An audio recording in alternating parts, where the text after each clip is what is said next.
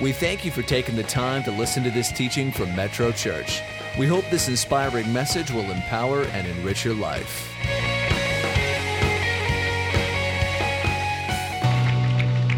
Y'all feeling good this morning? Yes. You can take your seats.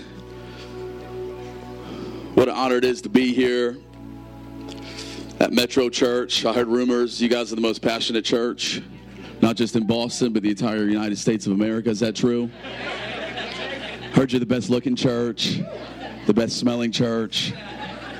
You got the best football team, the best basketball team. Don't judge me. Just pray for me. I'm a Jets fan because of my dad. And it hurts. And I'm one of those Jet fans that just loves and respects the Patriots. And I'm also a Knicks fan, so my life is just full of pain and suffering. But I love the fact that the Celtics are in the NBA Finals. I am going for the Celtics. Is that okay? And what an honor it is to be here. We're going to pray in just a moment. Before I do that, I just want to honor the founding pastors of Metro Church, Don and Nita. Love you guys. Honor you. Thank you. Thank you for paving the way for the next generation. And I want to honor you and thank you for being faithful. And the example that you are, what a powerful thing. I think the true story will be told in heaven, but from a younger leader, thank you for remaining faithful and paving the way and creating a foundation for Metro Church to go beyond your wildest dreams and the generations to come. So thank you. I honor you. And Chad and Julie, I love you guys so much. Anybody thankful for your pastors here today? Come on, you can do better than that. Anybody thankful for your pastors? We got to hang out all day yesterday. Chad is the greatest tour guide I've ever met in my entire life. And we just love the city of Boston. It's not often that Brooke gets to tag along, and we get to go on ministry trips together. And what an honor it is for us to be here together. And we love you guys. We consider you, I hope it's okay, we consider y'all family. And I'm really excited to be here at Metro Church. I've always heard so much about you through my pastor, Pastor Steve, and I love my pastors who also happen to be my parents. One of the reasons I'm standing on this stage is because of their leadership and their faithfulness, and not just who they are on the stage, but their integrity and character off of the stage, and really helped me as a pastor's kid. And before we pray, I need to show you photos of my children. Is that okay? This is a rule. It's a rule that I have to do. So I think we have some photos. If not, I'll just that's my son. His name's Lachlan. We call him the Loch Ness Monster. And I think we have a photo of my little princess. There's Livy, who is 4. Locke is almost 2. And we left them behind with my parents. There's us, little family photo shoot. And pray for my parents because they've been watching them the last 2 days. And I love sleeping in. Can I get an amen? Are you ready for the word? Before we pray, I'm just going to read some Bible because that's a good idea to do. And today's conversation is one I really believe is for us as the church. And these are not my ideas or my opinions. We don't need any of that. We need the truth of the Word of God. And we're going to jump into Mark chapter 14 just to give us some context of what we're about to jump into. We're about to walk into Jesus in the Garden of Gethsemane. Leading into this, Jesus is fully man, fully God, and He's understanding that he's about to take on the weight and the sin and the shame of the world. So Jesus is understanding that it is about to take place. He's about to be arrested. He's about to die for you and for me. He's about to take your place and my place on the cross. He's 3 days later raised from the dead, defeating the devil, defeating sin, defeating who we used to be, so that you and I, this is the gospel, this is good news today, can come before our Savior just as we are and experience His grace and His love and His mercy. Be transformed. Jesus is getting ready to walk into this situation. That's what we're going to jump into today, just to feel the weight of what is on Jesus' shoulders of this verse that we're about to read. Mark chapter 14, it says this, that Jesus is with his disciples. It says this: they came to an area called Gethsemane. Jesus told his disciples, "Sit here while I pray." He took Peter, James, and John with him. He plunged into a sinkhole of dreadful agony. You ever been there? As a Jets fan, I've been there many times. Have you ever been there? I love that the Bible doesn't shy away from how Jesus was feeling in this moment. The Bible says that he plunged into a sinkhole of dreadful agony. You live long enough, there's going to be times in your life where it feels like you plunged into a sinkhole of dreadful agony. Have any friends this morning? He told them, I feel bad enough right now to die. That's what Jesus said.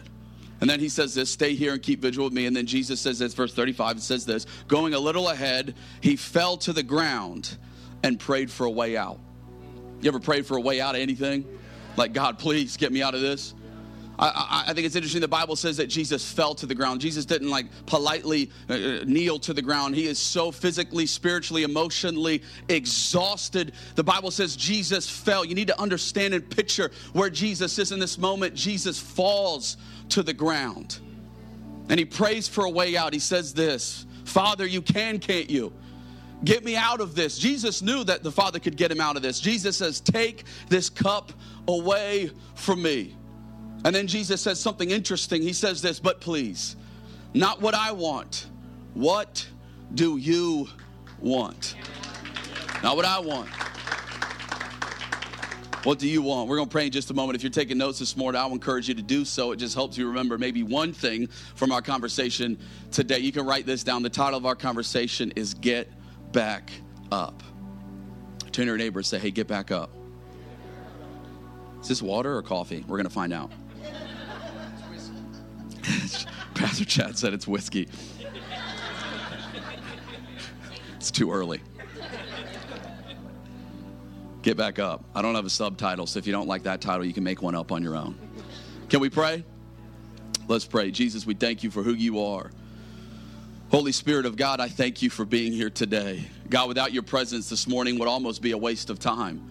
But God, I thank you that you are here. I thank you for your church. I thank you for Metro Church, what you're doing in this church.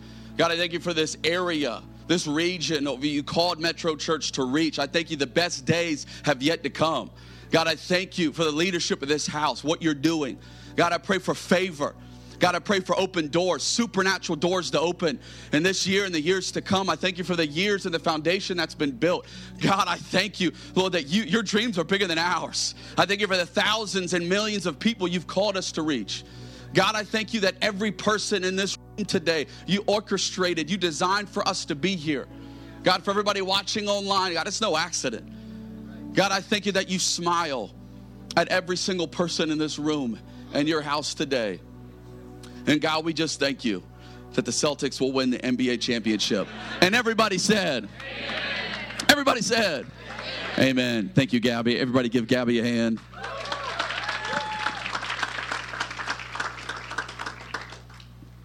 You're asking why Gabby was playing the piano while I was praying. It's because it just sounds more spiritual.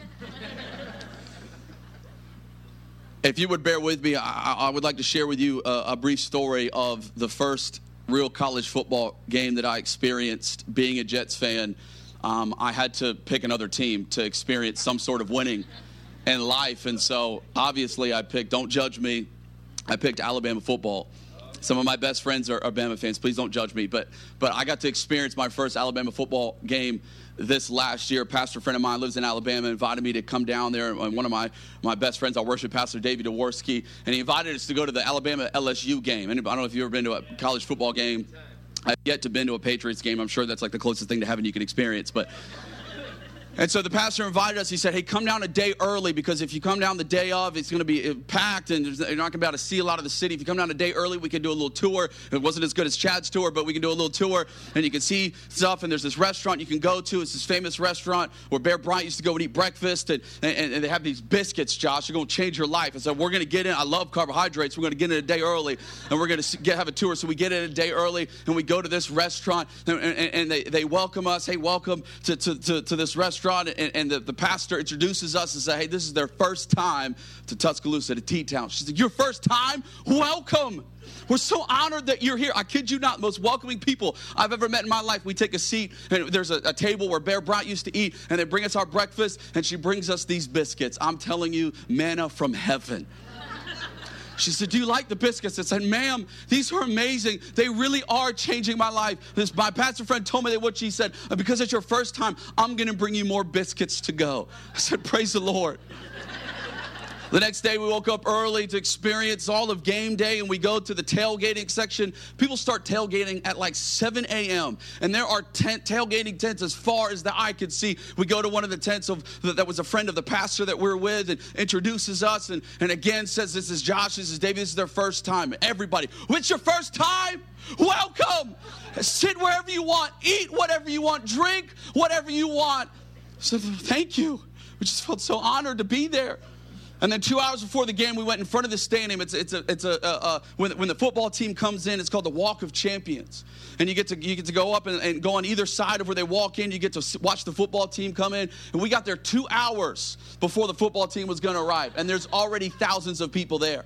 So there's maybe 4 or 5 rows of people in front of us, and we make our way down there, and we start talking to people. And again, our pastor friend introduces us to the family we're talking to. It's like, this is Josh, this is David, this is their first time. This is your first time? They moved people out of the way so we could get to the front. He says, you don't understand, young man, Nick Saban's going to be right there. He's going to stand right. You're going to see him. He's going to be within 10 feet. He's going to be right there. You're going to meet. You're going to almost meet. You're not going to believe how close you're going to be to Nick Saban. Started talking to their family, her daughter was with her fiance, and talking about how they just got engaged. And I saw on her phone she had a photo with this guy, and I asked her, I said, oh, is that your engagement photo? She was like, no, this is a photo of me and Nick Saban. I got to meet him last year. I kid you not. I asked her fiance, I said, are you okay with this? He's like, I have the same photo on my phone. Nick Saban walks in, the football team walks in, people are losing their minds. It's time to go into the stadium. Nobody is late to the game. No one. We get to our seats. Again, the pastor that we're with is introducing us to everybody. Everybody loves each other. Everybody's hugging each other, high-fiving each other. They explain, this is Josh, this is David, this is their first time. The whole section found out it was our first time. They moved us down to the front of the section because it was this is your first time? You can sit right down there. We'll move people out of the way so you can get up as close as you can. Everybody knew the words to the songs. Of course, Alabama beat LSU. Can I get an amen? Church, I love football. I love sports. But I couldn't help but think to myself, how is it that these fans get this more than the church? How is it that these people are more passionate and more welcoming than we are as the church? Can I get an amen? I mean, how much more as followers of Jesus should we be for the one thing that Jesus is building, his church? How much more passionate should we be for new people coming to church? For moving out of our seats so that a new person can get as close as they can to the front. Wait till the service starts. It's not just the service. The Holy Spirit of God is here. He's going to be right there. Wait till you meet Jesus, the grace and the love and the hope of Jesus. How much more passionate should we be about getting early to church so we don't miss one moment of praise and worship? Oh, friends, the church that is the hope of the world. And can you believe that God uses you and me to be his church? The church is far from perfect because we're a part of it. Yet God in his goodness and his grace and his favor and his plans and his purposes uses you and me to share the most important story to all of mankind, the story and the hope in the name of Jesus. Can I get one good amen? I really believe this. I believe there is no greater time to be a part of the church. People look around and say the world's going crazy. The world is full of darkness. Yes, friend, and we get to be the church.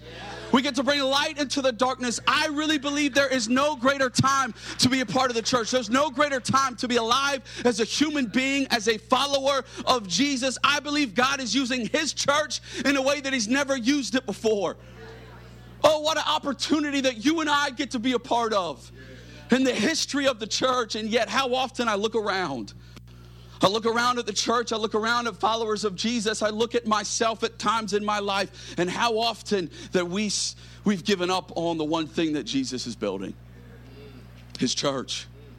How often I look around at followers of Jesus and I see those of us who have given up on the call of God on our lives. For whatever reason it may be, we've all got good reasons.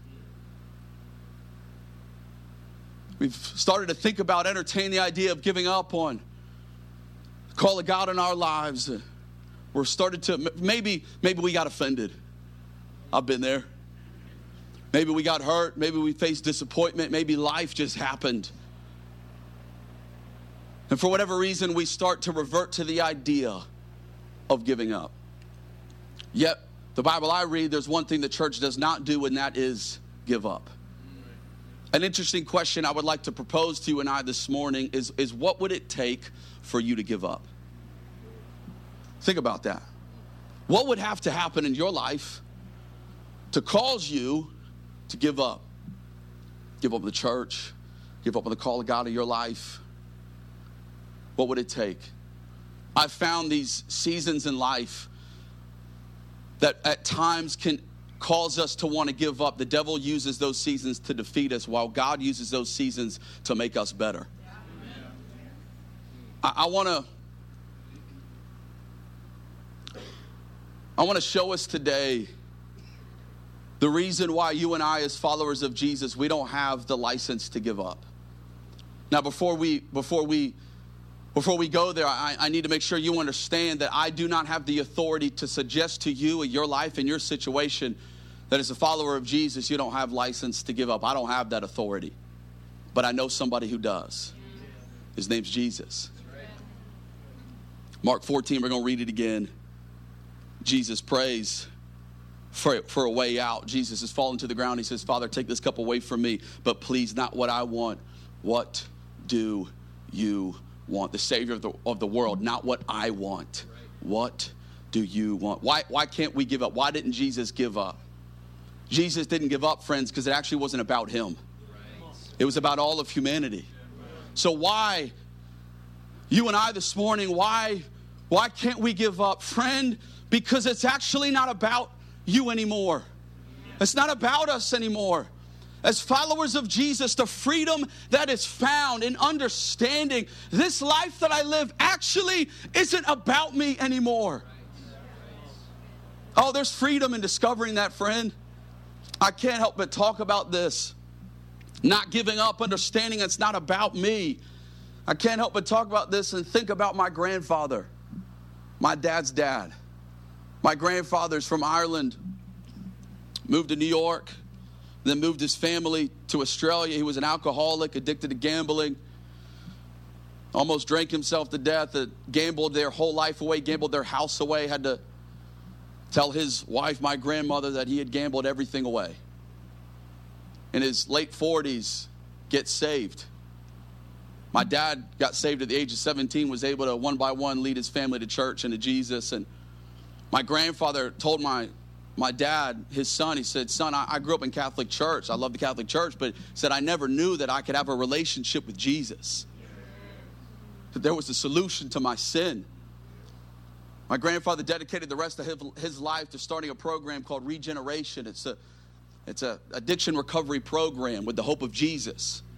It's in churches all around the world. It's in our church back home. And life went on, and we had moved to America about 10 years ago. Since then, my grandmother had gone to be with Jesus. She had graduated to heaven. My grandfather was still alive, and he had gotten really, really sick. And I believe he was in his 70s. And my dad gets a call in America. Says, hey, Steve, it's from the doctor. Said, hey, Steve, you need to get on a plane as soon as you can and fly home, because your father's not going to be here by the time you get here. So you need to be prepared to do your dad's funeral. So obviously my dad's taking that information. It's emotional. It's heavy. He said, okay, I'm on my way. Books the next flight out. He flies to Australia. They tell him to come into the hospital, and he walks into the hospital room, and there is my grandfather, his dad, alive and breathing. Now, you got to understand something about the Kelly family. We have a sick sense of humor. And he looked at his dad and said, hey, you're supposed to be dead. My grandfather said to his son, my dad, he says, son, I know. And as much as I'd love to let go of this pain, I'd love to see your mom in heaven. He said, son, I couldn't help but think about Johnny. Still isn't free of that addiction. I couldn't still help think about my caretaker who doesn't know Jesus yet. Couldn't help but think about these, sort of naming these friends in his life that still hadn't yet given their lives to Jesus. He said, son, I couldn't go just yet. My dad said, wow, it's amazing. And flew back home to the States. About the same time the next year, my dad gets another phone call from the same doctor. He said, Steve, I know we've been through this once, but you need to come home immediately. Your dad, he's gotten worse. He's not going to be here by the time you get here. You need to be prepared to do your dad's funeral. He said, okay, gets on the first flight, flies over. They tell him to come to the hospital room. He walks in the hospital room, and there is my grandfather sitting in bed eating an egg. My dad said to his dad, my grandfather, he said, look, Dad, I can't keep doing this. The next time they call me, you better be dead.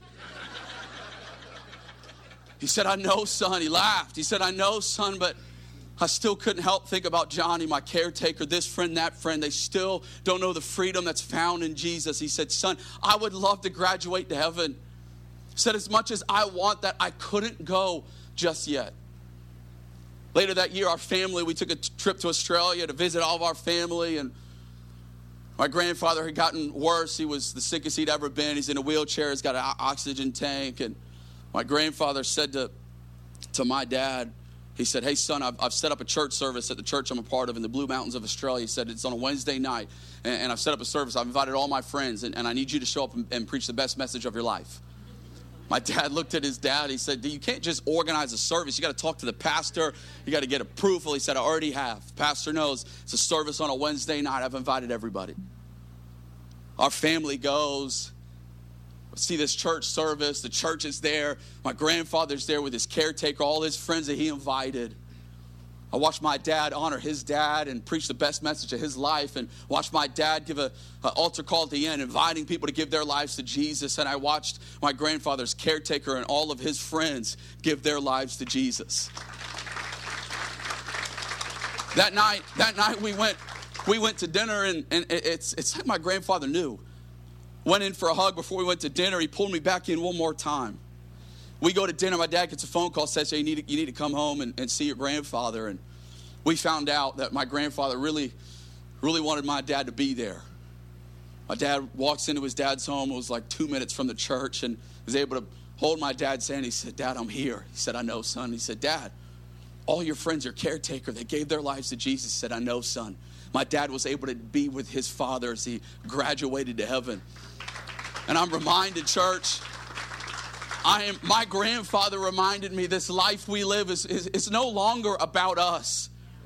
God, not what I want. What do you want? I guess what I'm trying to say and what I'm trying to stir in your faith and your spirit today, friend, is do not give up. Don't give up on the call of God in your life. Don't give up on the church. Don't give up on your marriage. Don't give up on the God dream that He instilled in your heart. Don't give up on your kids. Don't give up on this city. Don't give up on what God is doing in our nation. Don't give up. Don't give up.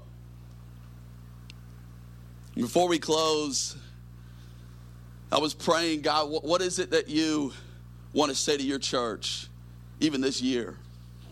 And the Holy Spirit reminded me of this moment in Scripture where Jesus, who's the head of the church, said something to his disciples who would pioneer the early church. He says something that I think sometimes we forget.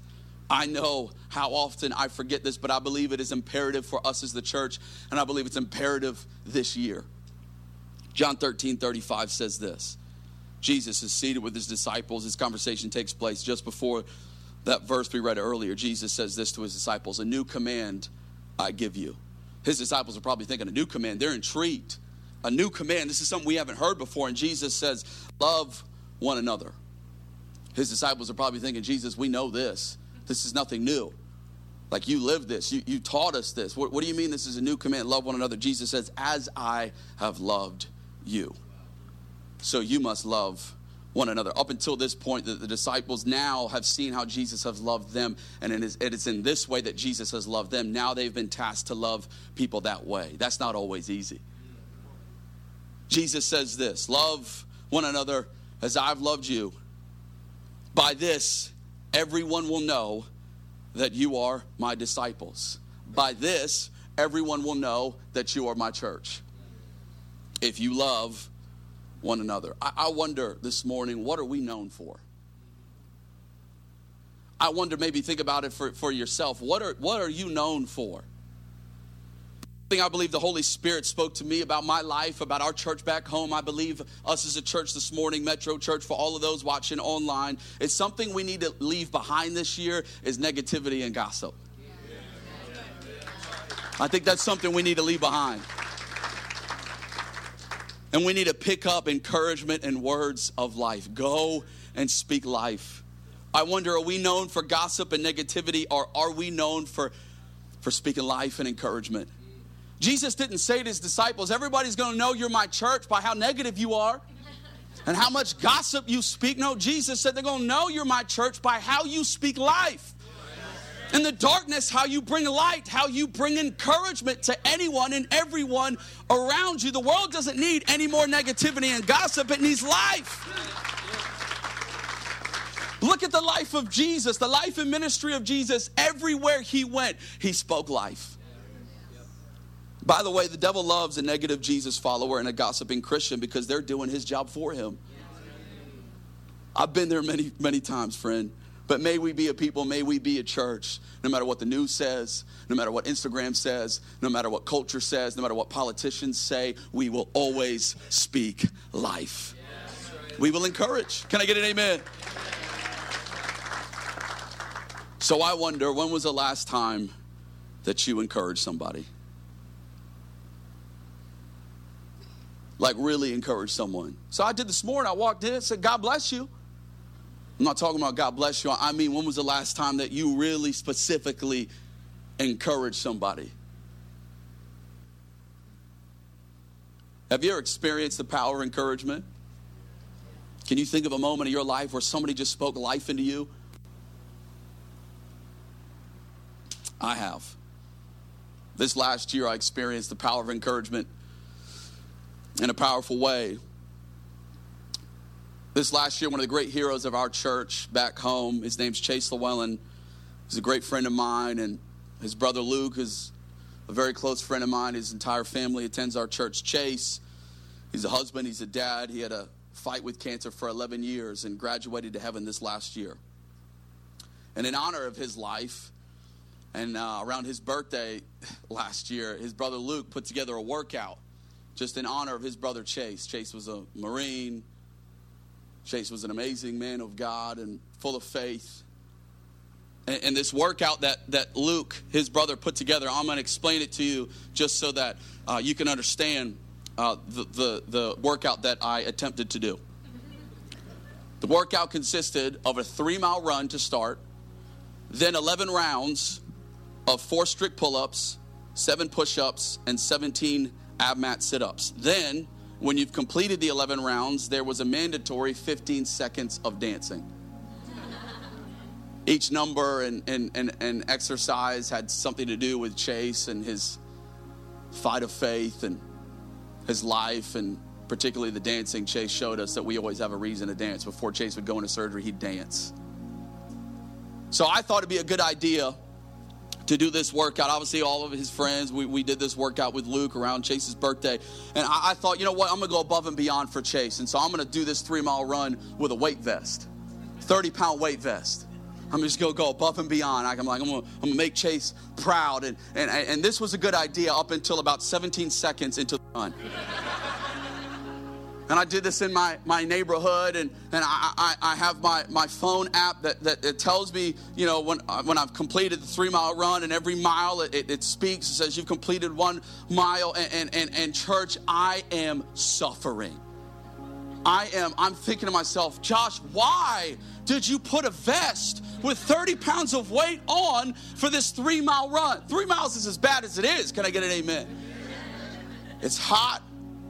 I'm sweating. I get to the 2nd mile and I'm thinking, I don't know if I can do this last mile. I'm thinking this to myself. I'm just at my wit's end of endurance, thinking, I don't know if I'm going to finish. I'm breathing heavy. My legs are heavy, and I'm just waiting for the countdown where it says, congratulations, you've completed your 3-mile run. And as I'm looking at my phone and I have 0.02 miles left, I see that I still have about a 1/4 mile to get to my house, which I'm thinking that's great. That's rest time. When I finish this run, there's just rest. I'm going to walk the rest of the way after I've ran 3 miles. The problem is, as my phone goes off, it says, congratulations, you finished your 3-mile run. I'm passing a house with a family in their front yard. And they think that I'm giving up. They see me stopping and tired. And so they start to cheer me on. No, don't stop. Don't give up. You can finish. My pride wouldn't let me stop and explain to them, no, you don't understand. This is 3 miles for a friend who passed away. I've done the workout, and I kept running. So, oh my gosh, I just gotta keep, you can do it. Their son was like, thank you for your service. I was like, I'm not in the army, but I am in the army of the Lord. So I'm like running from stolen valor. And all I'm looking for is the end of the street so I can turn and collapse so they won't see me anymore. This family was so frustratingly encouraging. I thought I couldn't take another step, yet I found a second win to run further than I ever thought I could have ran. Church, understand. Understand. There are people in your life this year who are on the verge of collapse, who are on the verge of giving up, who are on the verge of thinking and coming to the conclusion that they have nothing left to give. And whether they know it or not, they are waiting for you as a follower of Jesus to speak life into their spirit, speak life into their situation. There are people in our lives who are about to throw in the towel on their relationship with God, on the church, on their marriage, on their kids, on their business. May we speak life. Oh, friends, as the church, may we speak life. When we see people hurting and broken, may we speak life. When we see those who have fallen, there's already enough people in the world kicking those while they are down. May we as the church point them to the one who can pick them up again. Remind them there's still grace for you. There's still hope for you. God's not done with you yet. Maybe you're in church today. Maybe you're here today and you find yourself in that place of starting to entertain the idea of giving up. Maybe you're in church today and you have. Maybe today was your last shot with God. Oh, friend, can I remind you, can I encourage you? God's not done with you yet. There's still grace for you. There's still hope for you. Don't you give up just yet. God isn't done with you yet. Get back up.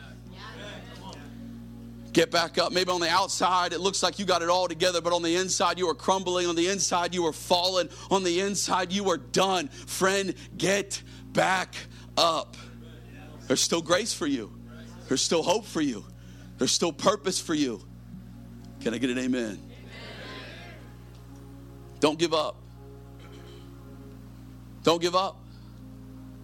I believe what God is doing in this church, I don't know if you know this or not, but this is not normal, what God is doing. You can come to a church like this and think, oh, I guess this is just how all churches are. All churches are awesome. They're not. God is doing something unique and special in this church. Don't give up. Sometimes it takes somebody from the outside to remind you just how blessed you are. The leadership and pastors that you have. That God is moving. The Holy Spirit of God is moving in this church. You're reaching people. I believe the best is yet to come in this church, in this region. To be a leader church, already is, but a leader church for this region of what is possible when a group of followers of Jesus don't give up on what God is doing in His church. Oh, Metro Church, I see God doing things that I believe would shock everybody in this room, in this region. The best is yet to come. God is, I know it sounds like a church thing, but God really is up to something in Metro Church. Don't give up. Don't give up. The devil is terrified of this church. He's going to lose his foothold in this region, this area. Amen.